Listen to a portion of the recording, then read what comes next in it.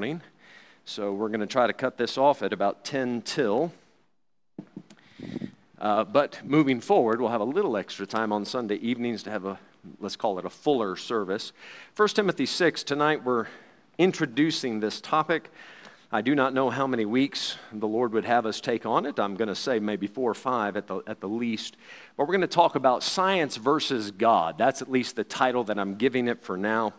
And we're going to tonight give you some introductory ideas, maybe some definitions, and a few foundational thoughts. In 1 Timothy 6, in verse number 20, the Bible tells us here, "O Timothy, keep that which is committed to thy trust." Timothy has a ministry. That is what has been committed to his trust. Specifically, his ministry was a local church. So here we are. We are in the ministry of a local church. And then he is given some advice on certain things to avoid. Avoiding profane and vain babblings. People are just going to make stuff up. Silly opinions, silly notions, things that don't make sense. This is the akin to mythology, right? For several thousand years, all over the world, it's just mythological stuff. The tokolos. It's a mythological creature, but to this day, there are people that truly believe the tokolos lives under their bed or in their closet. And those are the type of things, you just let that slide. I mean, the tooth fairy, Father Christmas, sorry if any of the young ones still struggle with that, but all of those things, you just avoid such things as if they are realities, right? And then he goes on to say, "And oppositions of science falsely so called." Right, that word science, it comes from the Greek word gnosis, which means knowledge. That's what science is. It is a body of knowledge. But the way that is used here, and I think so wonderfully translated in this Bible, oppositions of science. You could say oppositions of knowledge, but that would be so broad, especially in these end days. One of the things that is strongly fighting against the faith, against the Bible, against the idea of God, is the field of science. Knowledge would be too broad of a word. He says, avoid oppositions of science, falsely so called. So not everything that calls itself science is science.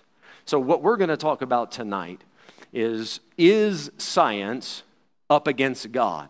Is science an enemy of God? Are the two able to coexist? Now this, I believe, is relevant because more than once your faith is going to be challenged as you grow up in the school system. And then as you become an adult, it is just all around us now, the idea that science has all the answers. And that if you have science, you do not need God. That is, in a nutshell, how people put it. Now that we have science, we have no need for God because science explains everything. Let me say a couple of things before we get into all these technical terms and whatnot. I have no intention of pretending tonight to know all these scientific terms on any sort of eloquent or professional level, okay? I'm not a scientist. I don't claim to be. I can follow the conversations as I watch Discovery Channel or as I read a book, as I sit through a lecture. I can follow along for the most part. I must admit, I do need a dictionary on hand. Because, when you get into these scientific type atmospheres, they can use some words, longer than my arm, and you got to look them up. But, even in a lot of churches, they can pull out those words longer than your arm. And it kind of gets into a contest trying to impress you with how big of the word is that they know how to use. There are probably some engineers in this room or doctors or chemists or whatnot. You could probably do a better job of explaining the science behind something than myself, and I acknowledge that, okay? So my goal in this series is mainly two things. I want to show that God and science can not only be friendly but coexist, and that they actually, the one needs the other. The one is not possible without the other. I believe that you shouldn't think of it as God over here and science over here, choose one. That's how society tries to put it forth to us. I don't think that's true at all. I think you put Jesus Christ, you put the God that created everything at the foundation, and everything is built on him. Science, philosophy, religion, every important part of life springs forth from God. All things are of him, through him, and to him. I believe science glorifies and magnifies God. So I'm all for science. What I'm against is science falsely so-called. Things and theories that claim to be scientific when actually they're not scientific theories, they are just fairy tales. And those are things in the weeks to come that we're going to dig into a little bit. All right, does the Bible make scientific claims? Let's deal with that question while I find my water. Does the Bible make some scientific claims? Because the second goal that I have here, forgive me, I want to show that God and science can friendly coexist and one needs the other. I want to show the Bible's reliability as it pertains to scientific things. I want to show you from the Bible that we can depend on it, but we have to dig into that question a little bit. Does the Bible make scientific claims? Yes and no. Yes and no. The Bible, you don't find it explaining how certain things work, right? We don't read about the evaporation cycle in detail as to how it works. We don't read about the reproductive cycle and how it works. But the Bible does say some things about that. It does mention nature. It does mention how the movements of nature, things like that. In the book of Psalms, you'll read a passage where it talks about paths being in the sea. Paths in the sea. I believe it's in Psalm 8. Paths in the sea. Science did not understand that for thousands of years. For a few thousand years, what is a path in the sea? It just looks like a body of water flowing. But sure enough, after a couple thousand years, science figured out there are actually paths in the sea. So the Bible makes some claims, and it doesn't explain how there is a path in the sea. It just makes the statement, there are paths in the sea.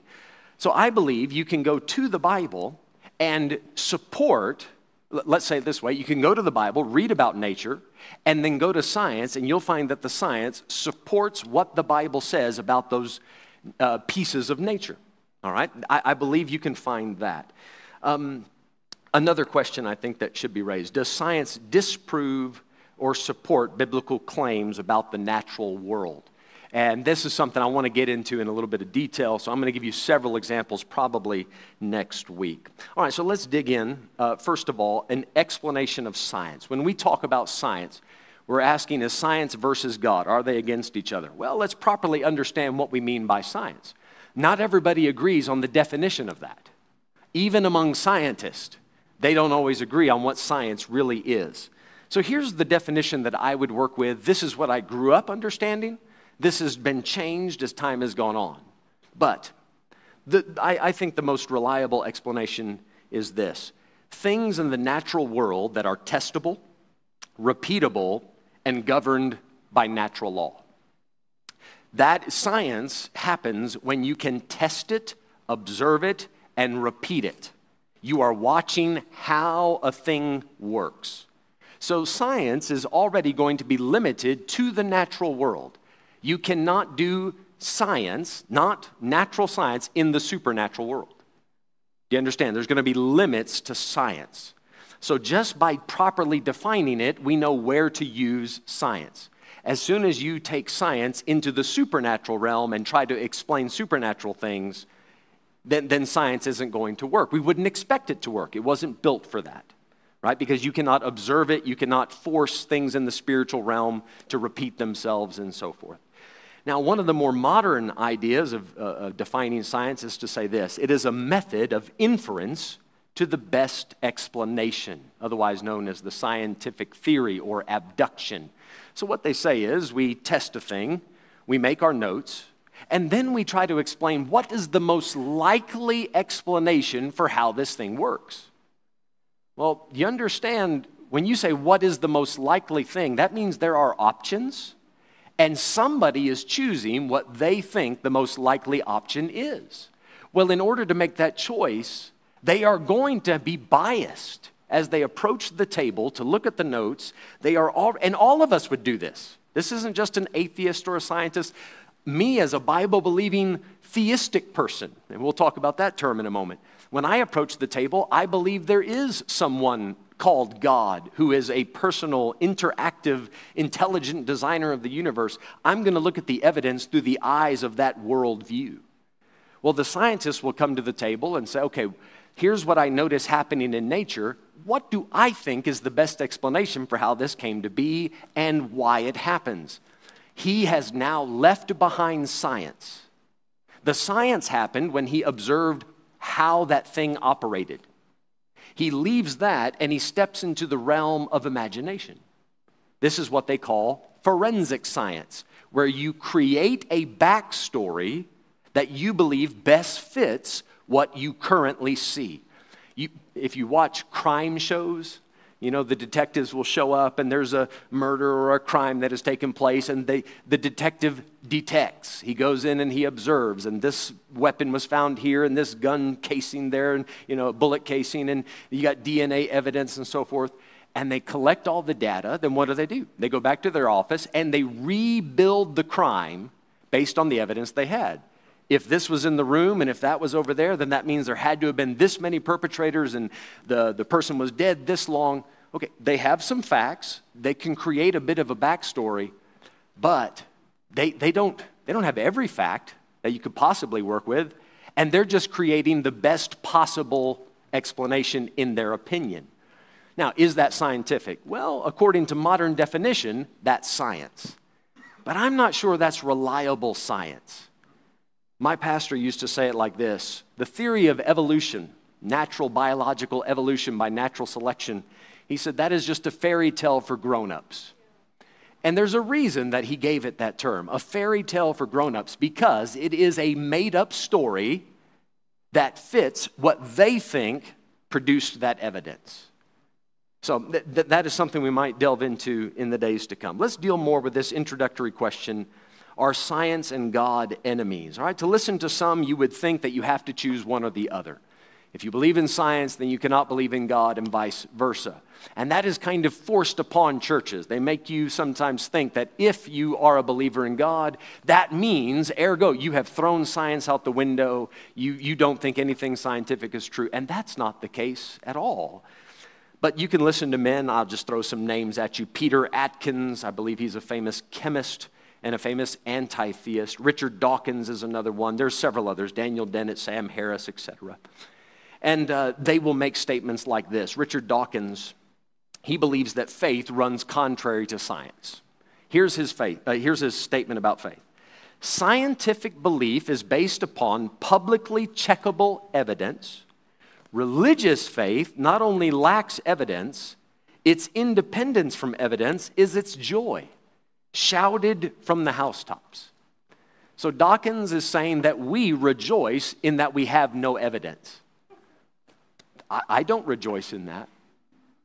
It's interesting that when Dawkins was in a debate with a believer named John Lennox, a famous mathematician from Oxford, Lennox asked him, after Dawkins made a statement similar to this about how we just have blind faith, we just believe whatever we want, we make it up as we go, God of the gaps kind of a thing.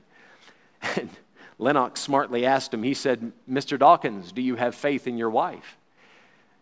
And Dawkins replied, "Well, of course I have faith in my wife." He said, "Is there a good reason for that? Is there any evidence for faith in your wife?" And he said, "Yes, there's plenty of evidence." And the whole crowd caught on to what he just said. Because the statement before was, you only need faith if you have no evidence. He said, faith kicks in when evidence is gone. So you either have evidence or you have faith. But then Lennox asked him, "Do you have faith in your wife?" "Yes." "Is there evidence?" "Yes." Well, the whole crowd started to laugh, and even Dawkins said, "Well, let's leave my wife out of it." Hey, just let's change the question a little bit, reword it. Do you have faith in God? Right? He said, "Do you have faith in your wife?"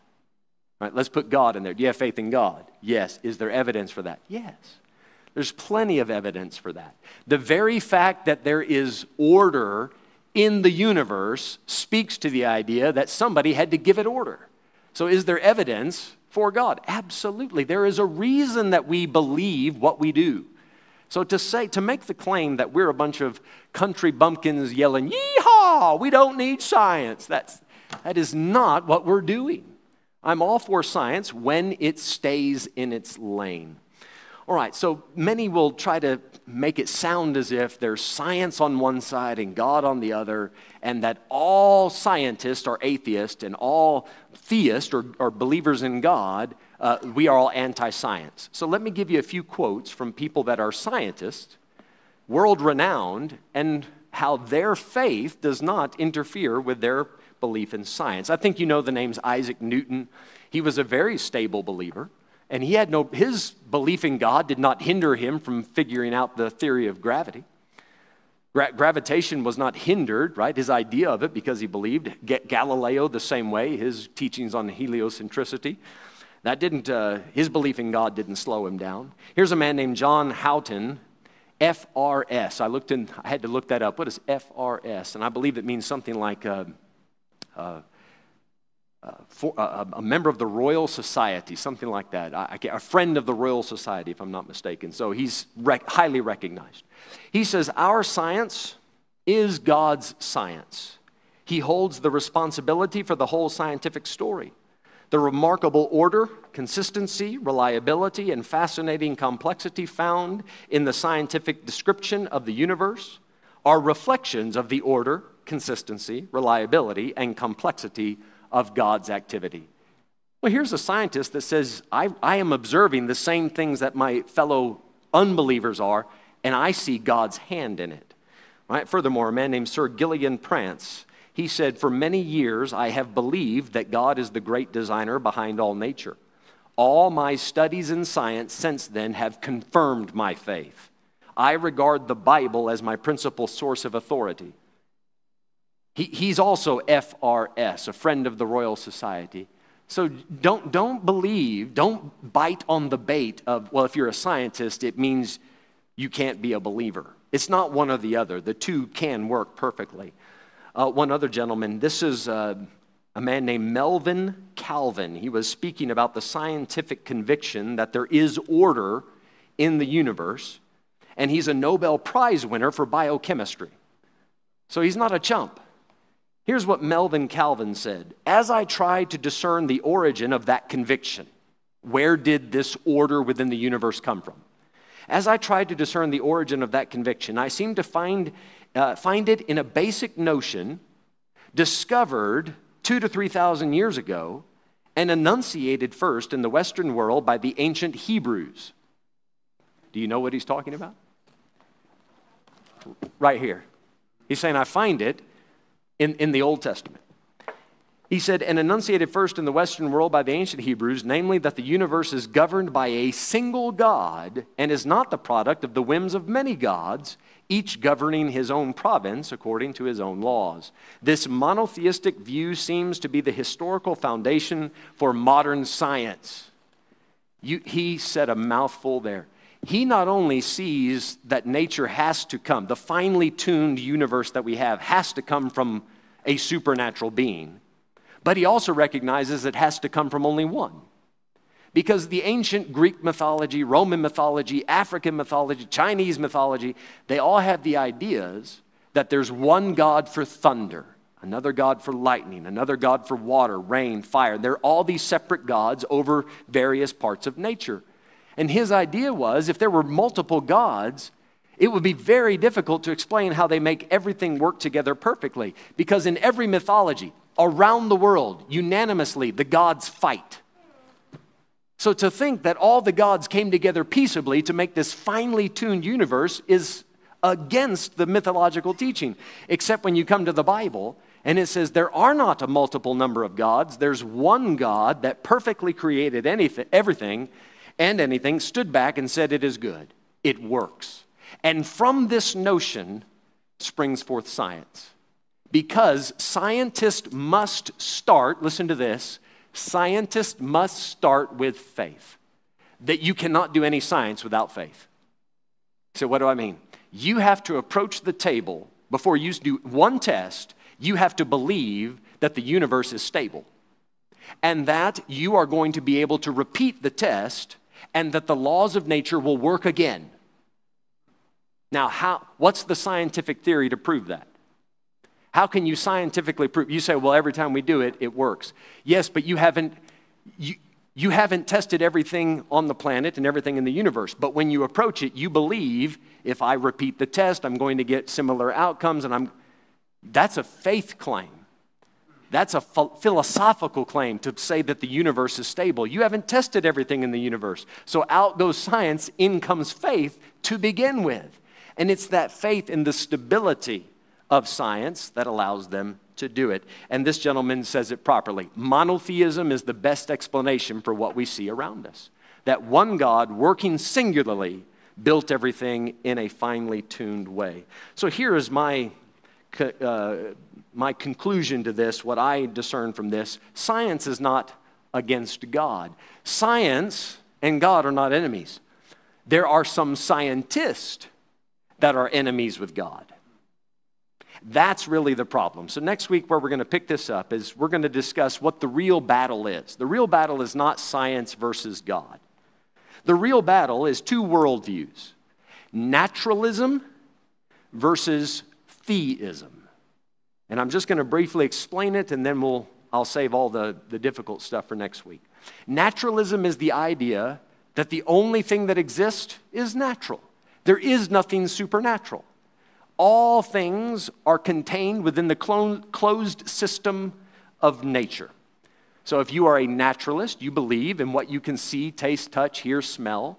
That's what's real. Nothing else is real. The idea of God, the idea of even, this is maybe a little beyond our discussion, but some people will make a distinction between naturalism and materialism and the functions of the mind. Some will say that even the functions of the mind, that's just part of nature. It's part of our brain. So they will even say, you don't have a mind. The mind is an illusion. You only have a brain.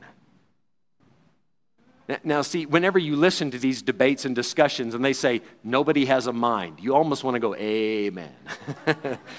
We only have a brain. Okay, you know what? I get it. I understand the distinction they're making between a brain and a mind. The mind is more of a spiritual thing. The brain is a physical thing. So I understand the distinction between the two. But to say that the mind is an illusion, it is just a function of the brain, that is more of a faith claim. How do you prove that scientifically? There's no science. That is just somebody's opinion. So naturalism will say everything can be explained by science. Everything. Science can explain everything. Even Peter Atkins, Richard Dawkins, they have said this numerous times. We do not need God because science can explain everything. To say that God created it, they say, is a bad answer because God is more complex than the thing that you're trying to explain. So we're just making it more difficult by saying this very complex being as God created what we have. But wait a second. That's how everything in nature works. Simple things come from more complex beings. Adults are more complex than babies. Right? Now, I know that a baby is a potential adult. I get that. I understand we share a lot in common. But listen, babies are not as complex as adults. Just because of life experience and maturity. So adults are a little more difficult to work with. And without getting into too much biology, right? It's a top-down system. Babies come from adults. Right? Babies come from... So more complex beings create simpler beings. Does that make sense? So in the naturalist thought, it's a bottom-up. You start with the simplest thing, and it gets bigger and bigger and grows and gets more and more complex. But in what we recognize happening around us, complex things produce simple things that then grow into complex things that produce simple things, and you get a circle of life. Right? So the naturalist says everything that you can see, that's all that there is. It's a closed system. Therefore, science can explain everything. Science has all the answers. But wait a minute. How do you scientifically prove that statement? Science has all the answers. All right, prove that. Test that in a lab. What test do you run? What can you look through? Can you look through a microscope and see that? Can you look through a telescope and see that? Can you draw blood and run it through a machine and figure that out? No. There's no test for that. To say science has all the answers, that's a faith claim. That's a faith claim. And there's not good evidence for that because you'd have to have tested everything in order to be able to make that claim. On the other hand, we have theism. And theism is the idea that there is a being out there that caused everything to begin. The universe did not cause itself. There's a being out there that gave it order. He is an intelligent designer. And this is where you often hear people talking about the watchmaker. I don't know if you've ever heard that particular argument or discussion, but the idea of a watch, this is a very complex thing. This watch has over 250 working parts in it. 250. The combustion engine doesn't even have that many, in some of the simpler cars. 250 working parts in this. Now, the idea that this accidentally brought itself together and gave itself order and taught itself how to work, you got to have a lot of faith to believe that. It makes much more sense to say that there's somebody out there, specifically Peter Henlane, who actually created this watch, to say that there was a man who put this together and gave it the order that it has. So theism is the idea that God is the first cause. He is the uncreated being who created everything else, gave it intelligence, and now, if I can make one distinction, there's something called deism. Deism is the idea that God created everything and then stepped back and said, all right, go ahead and work, I don't care, and took his hands off. So he put it out there, he even created evolution and all that, and then just stepped back and let things happen. In theism, we believe that there's a God who created everything and then was interested in what he created and interacted with it. Is there evidence that God has interacted with humanity? And I would say, and in the weeks to come, we'll look at that, but I would say emphatically, yes, there is evidence that God has interjected himself into his creation since he created it. All right, final word on this, Genesis chapter 2. In that chapter, God told Adam to gather all the animals and name them. You remember that? Give them names. Why? To keep track of stuff. So that you can have an intelligent conversation. So that you can eventually study them if you wanted to. Because if you don't classify things, it's very hard to then know how fast this one's reproducing, this group, is it part of that group? You have to have some order. So God told Adam, name everything. That is the science of taxonomy. So the first command to do science was given by God himself in Genesis 2 to the first man that ever lived, and it was a simple gardener. Mr. Gardener, do some science. Classify things, and that way we can study them as time goes on. So hopefully in the next few weeks, we'll dig in a little deeper and see how science very much magnifies the hand and the work of God. All right, let's all stand, if you would, please. Father, we come to you in Jesus' name, and we're thankful tonight. We need not fear science. We believe it is a wonderful and greatly useful tool. It's done much good in this world. And Father, we want to use it the way you intended it. And that is to benefit one another and also to magnify your handiwork. Lord, thank you that we can study this universe, this vast universe you've made. And our conclusion is, my God, how great thou art. I pray you bless our lesson to come in Bible school. Continue to meet with us and bless the fellowship to follow here in this room as well. In Jesus' name, amen. Amen. All right, you guys take a few minutes. I'll see you Bible school students on the other side just now. His heart was broken, man was made.